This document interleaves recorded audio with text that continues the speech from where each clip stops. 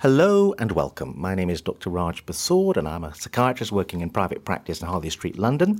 And I'm here at the Congress for the Royal College of Psychiatrists 2019 and we're delighted to be joined by Professor David Taylor, who's just given a talk at the Congress of the Royal College of Psychiatrists all about how to stop or taper down psychiatric drugs. Professor David Taylor is a professor of psychopharmacology at King's College London. David, in other medical drugs like antibiotics, people just start a drug at the correct dose, they take it for 7 days, then they stop. Why are psychiatric drugs more complicated than that? Well, they act in a different way. So an antibiotic, when one takes one, acts not on the body but on the bacteria, so it isn't altering any functions of the body. Whereas psychiatric drugs, by definition almost, alter the way that the brain works. And in doing so, those changes, when the drug is stopped, need to go back to how they were originally. And often that takes time for the brain to reset itself. So that explains why one of the things you've been writing a lot about recently is that the way people stop psychiatric drugs has to be very different in practice than seems to happen in reality. Yes, well, there are two parts to that. The first is that we should never stop a long-term drug which has been used for a mental health condition abruptly, so all in one go. And the other aspect is that we should try to reduce it in a particular fashion which reflects the activity of the drug in the brain. So the relationship between the dose and the activity in the brain is not a linear one, it's not a straight line. And what we need to do effectively is to keep halving the dose until we get to a very small dose and then we stop. And in this way we can reduce the amount of activity in the brain by equal amounts with each dose reduction. So although we're halving each time, of course, because we're halving, each successive dose reduction is smaller in terms of milligrams. Is it possible to give me a practical example of a particular drug and a particular dose and how you would reduce it over a period of months? Okay, so if you think about the antidepressant citalopram, somebody taking 20 milligrams a day, which is a standard dose, if you reduce that dose from 20 to 10 milligrams, you do not halve its activity, you reduce its activity by about 5 percentage points, so from about 88% to about 83% of its maximum. So although we are halving the dose and reducing it by 10 milligrams, it's actually a very small reduction in activity of the drug. So the next dose reduction would be a halving again down to 5, and then to 2.5, and then to 1.25. And then we might think about stopping if we got to a stage where there are no withdrawal symptoms occurring. And how long a gap would you leave between each halving? That depends on each individual patient. So after each halving, there's likely to be some symptoms that arise. Once those symptoms have disappeared and the person is settled again, you can think about doing another reduction. So this very low dose right at the end, it seems to me that one of your arguments is people should actually be on that low dose for quite a surprisingly long period of time. When withdrawing the drug, you should spend rather longer on the very low doses than on the higher doses. As I said in the example, when we go from 20 to 10 milligrams, we're reducing the activity of the drug by a very small amount indeed. So sometimes these drugs, like citalopram, are difficult to get hold of when you get lower than 10 milligrams. Yeah. So again, what I do in my practice is space it out day-wise. Yeah. So the patient would take it every other day, then every third day, then sometimes one day a week. Yeah. That often sounds a bit odd, but what are your thoughts about that? I think it's a very good idea. It works much better with drugs which persist in the body for longer than a day or two, so drugs like fluoxetine, Prozac, citalopram, escitalopram are fairly long-acting, and those can be given every other day, every third day, and so on and so forth. Some shorter-acting drugs like venlafaxine, one tends to see the symptoms of withdrawal emerge once that drug disappears from the body, and it's fairly quickly cleared from the body. So it's difficult to do alternate day dosing with drugs like venlafaxine, but with those you can do the reduction in the dose and give it daily. If you're not going to go over the alternate day thing, there's liquid forms of drugs and then there's pill cutters. Tell us a bit about that. Liquid forms are available for some of the antidepressants. They often have fairly low concentrations, so there might be a daily dose in 5 mils of the solution, so that then you can reduce to 2.5 mils to 2 mils to 1 mil to half a mil.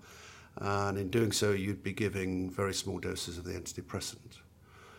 With a tablet cutter, which you can buy from any pharmacy, you can accurately cut tablets in half. You can also accurately quarter them, and these tablet cutters have a little tray so that you can collect the remnant. So if you quarter a tablet and take one piece, you'll have 3 other pieces which will be more or less quarters, which you can take on the next 3 days. Some of the drugs you can't quite get down to the dose, the low dose that you need. In Holland, they've manufactured a series of effectively wafers which have very low doses of antidepressants, which are quite widely used, but they're not available in the UK.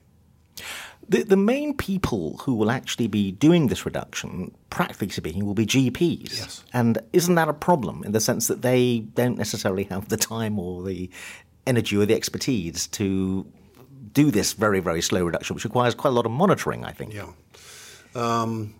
Well, the time and energy, I suppose, you can get round by the third difficulty, which is the expertise. If the GP is unable to have the expertise, they can pass that on to the patient, and the patient can manage their own withdrawal. After all, it is determined, the rate of withdrawal is determined by the patient anyway. It shouldn't be set out at the beginning, but should be determined as the patient goes through the withdrawal process. So if the instructions are given to the patient to reduce by half until they feel better for a while and then reduce by half again and keep going, then there doesn't need much time and energy on the part of the GP, and if they've been given that information, then they have the necessary expertise. What are we trying to avoid here? Why this very careful reduction? What bad thing are we trying to avoid happening? Well, we might think of the fact that you get withdrawal symptoms when you stop a medication as a sign that the brain has not readjusted to the absence of the drug. That has 2 consequences. The first is that we get these withdrawal symptoms, which are pretty much always unpleasant, and that's true of almost all drugs. And the second is, and evidence is just coming to light about this, that abrupt discontinuation of drugs like antidepressants makes the return of depression much more likely, and it makes the speed with which that relapse occurs much faster. So you recur, your chances of getting another depression are higher, and the chances of getting it sooner are also higher. And these principles, do they apply to all psychiatric drugs like benzodiazepines and antipsychotic medication?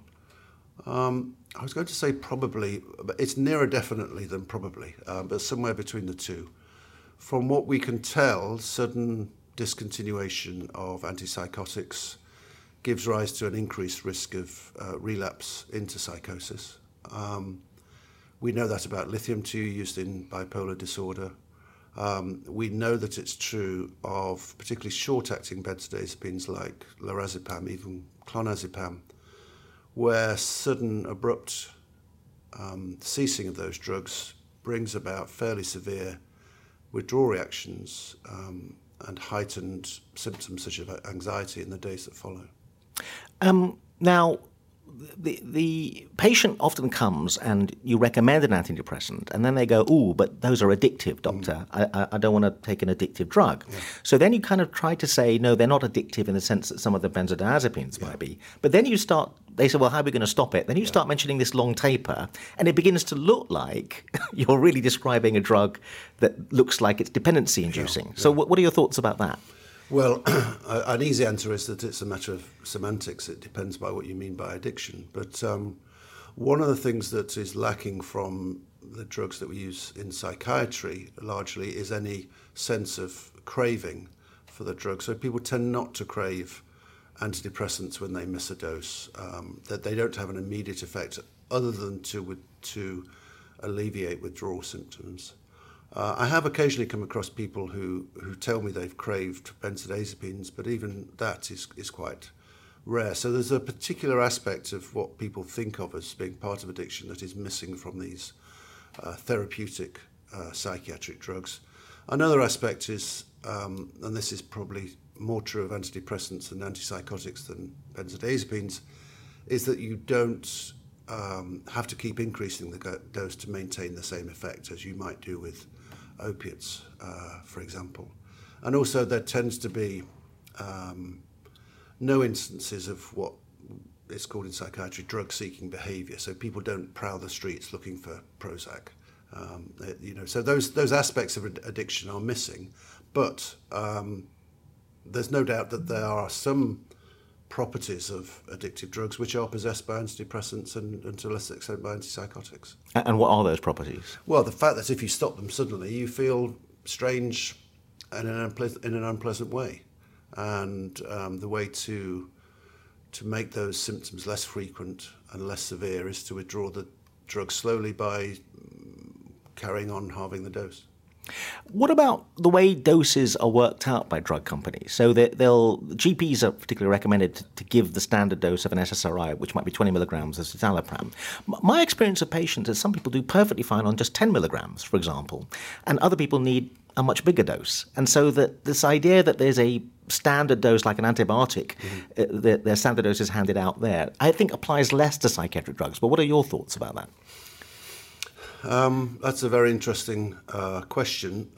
My thoughts are varied and consist largely of a constellation of ideas and observations.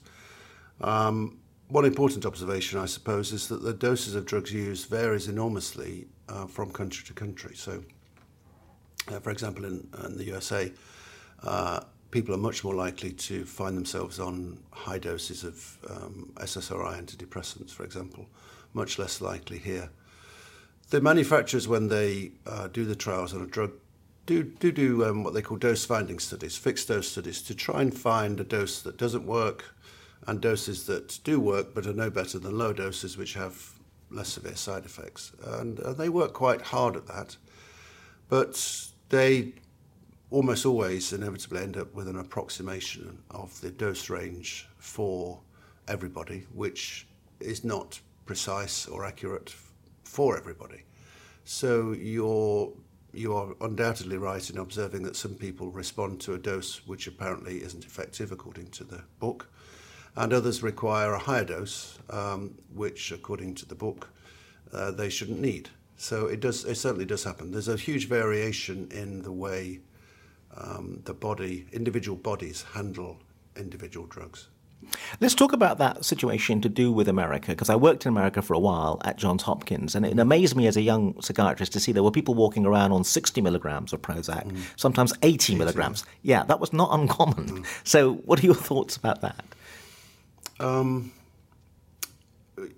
suppose you would say that given that the rest of the world can manage without those doses, then perhaps they're not needed.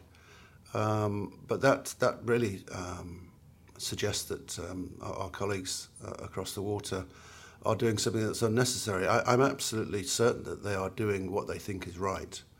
And it may be that there's some increasing of the dose too much. There's certainly, and I suppose people outside the professions might not expect this. There are certain fashions in drug dosing and drug choice which are country dependent, and it's difficult to go outside those fashions, which is why you tend to get people doing all the same thing in the same country.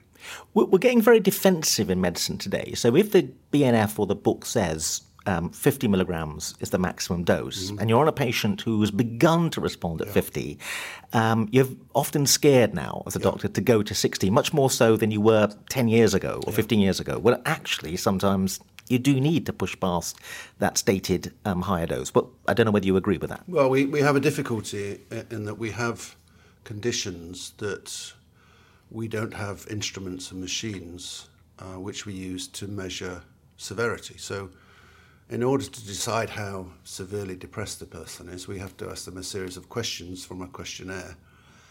And this gives us a very approximate, sometimes misleading view of the severity of a person's depression. Most people with depression would say that the thing they're most bothered about is the is the low mood. That's the most unbearable thing.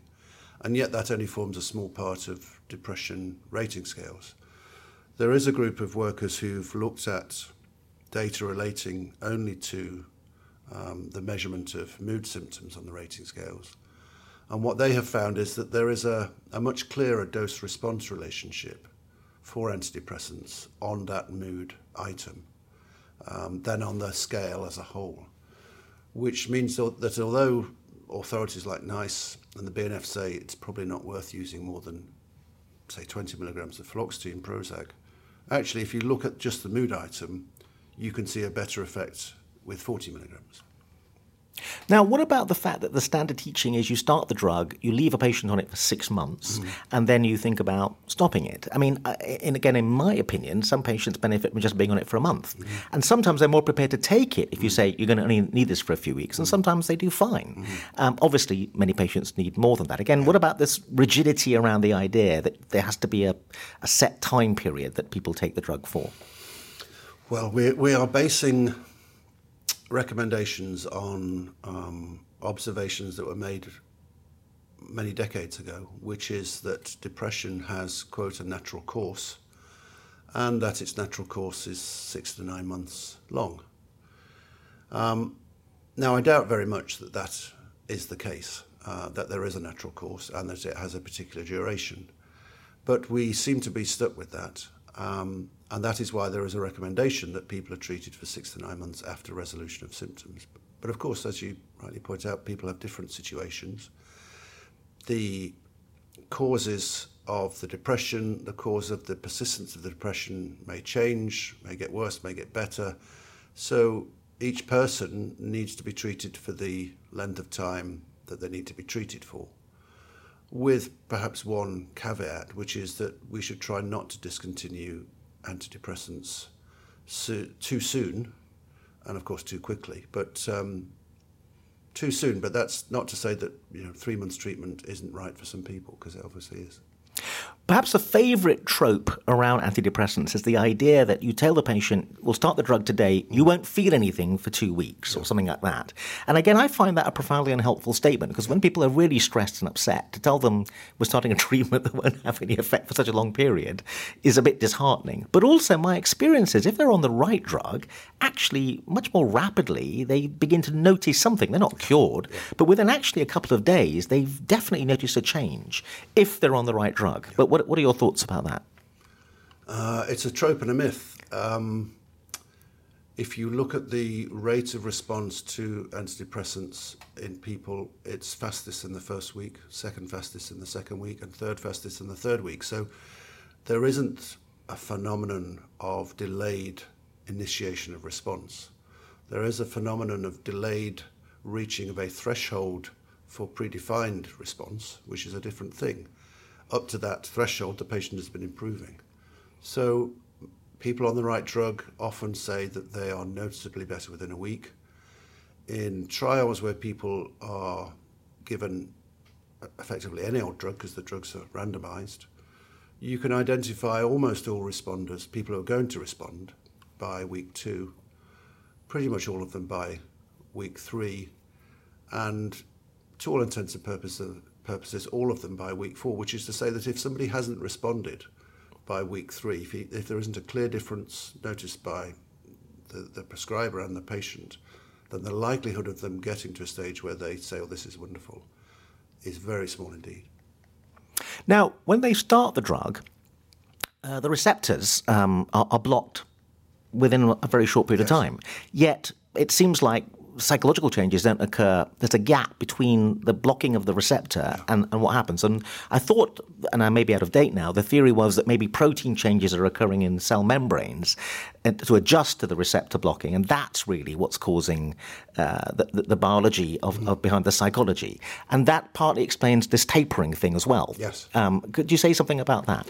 Well, we have spent a lot of time, probably 4 decades, trying to find plausible biological mechanisms for the delay in antidepressant response. But as we've just been discussing, there isn't really a delay in antidepressant response. I mean, you don't get an immediate response like you would if you were injecting diamorphine, heroin. But trials of single doses of antidepressants using very sensitive techniques can show effects on mood, anxiety, concentration, all sorts of things, a single dose. So there is plenty of evidence to suggest that they do have an immediate, if imperceptible by the patient, effect, and that imperceptible effect grows to be perceptible over the next few days or week or so. So I'm not really sold on any of the explanations for the delayed response of antidepressants, because I don't believe there is a delay in response. And are there any new theories about what is the biological link? What is the biological chain? Because antidepressants are slightly misnamed, because it's not like we actually know what depression is caused by. I mean, antibiotics is where kind of the name came from. There was maybe some people say a marketing ploy to call them antidepressants. They produce changes in us, and those changes can be helpful, but they're not targeting depression specifically. But again, maybe you wouldn't agree with that. No, there is analysis. There is a move to change the way we think about particularly psychotropic medication in that we shouldn't, it's said, give them names anymore, but we should describe what they do. So if we take SSRIs, they inhibit the reuptake of serotonin in nerve cells. That's their activity. To describe them as antidepressants, first of all, indicates that they have a specific action against depression, which they may not do. And secondly, that that's all they're useful for, which also is not true. So if you take another drug like quetiapine, that's described as an antipsychotic. It's also an antidepressant. It's the 3 trials showing it's effective in generalized anxiety disorder, and I could go on. So that's not just an antipsychotic. So there is this movement called the neuroscience-based nomenclature, which seeks to describe drugs by what they do biochemically, pharmacologically, rather than what indications they have in the BNF. Professor David Taylor, thank you very much indeed. Thank you.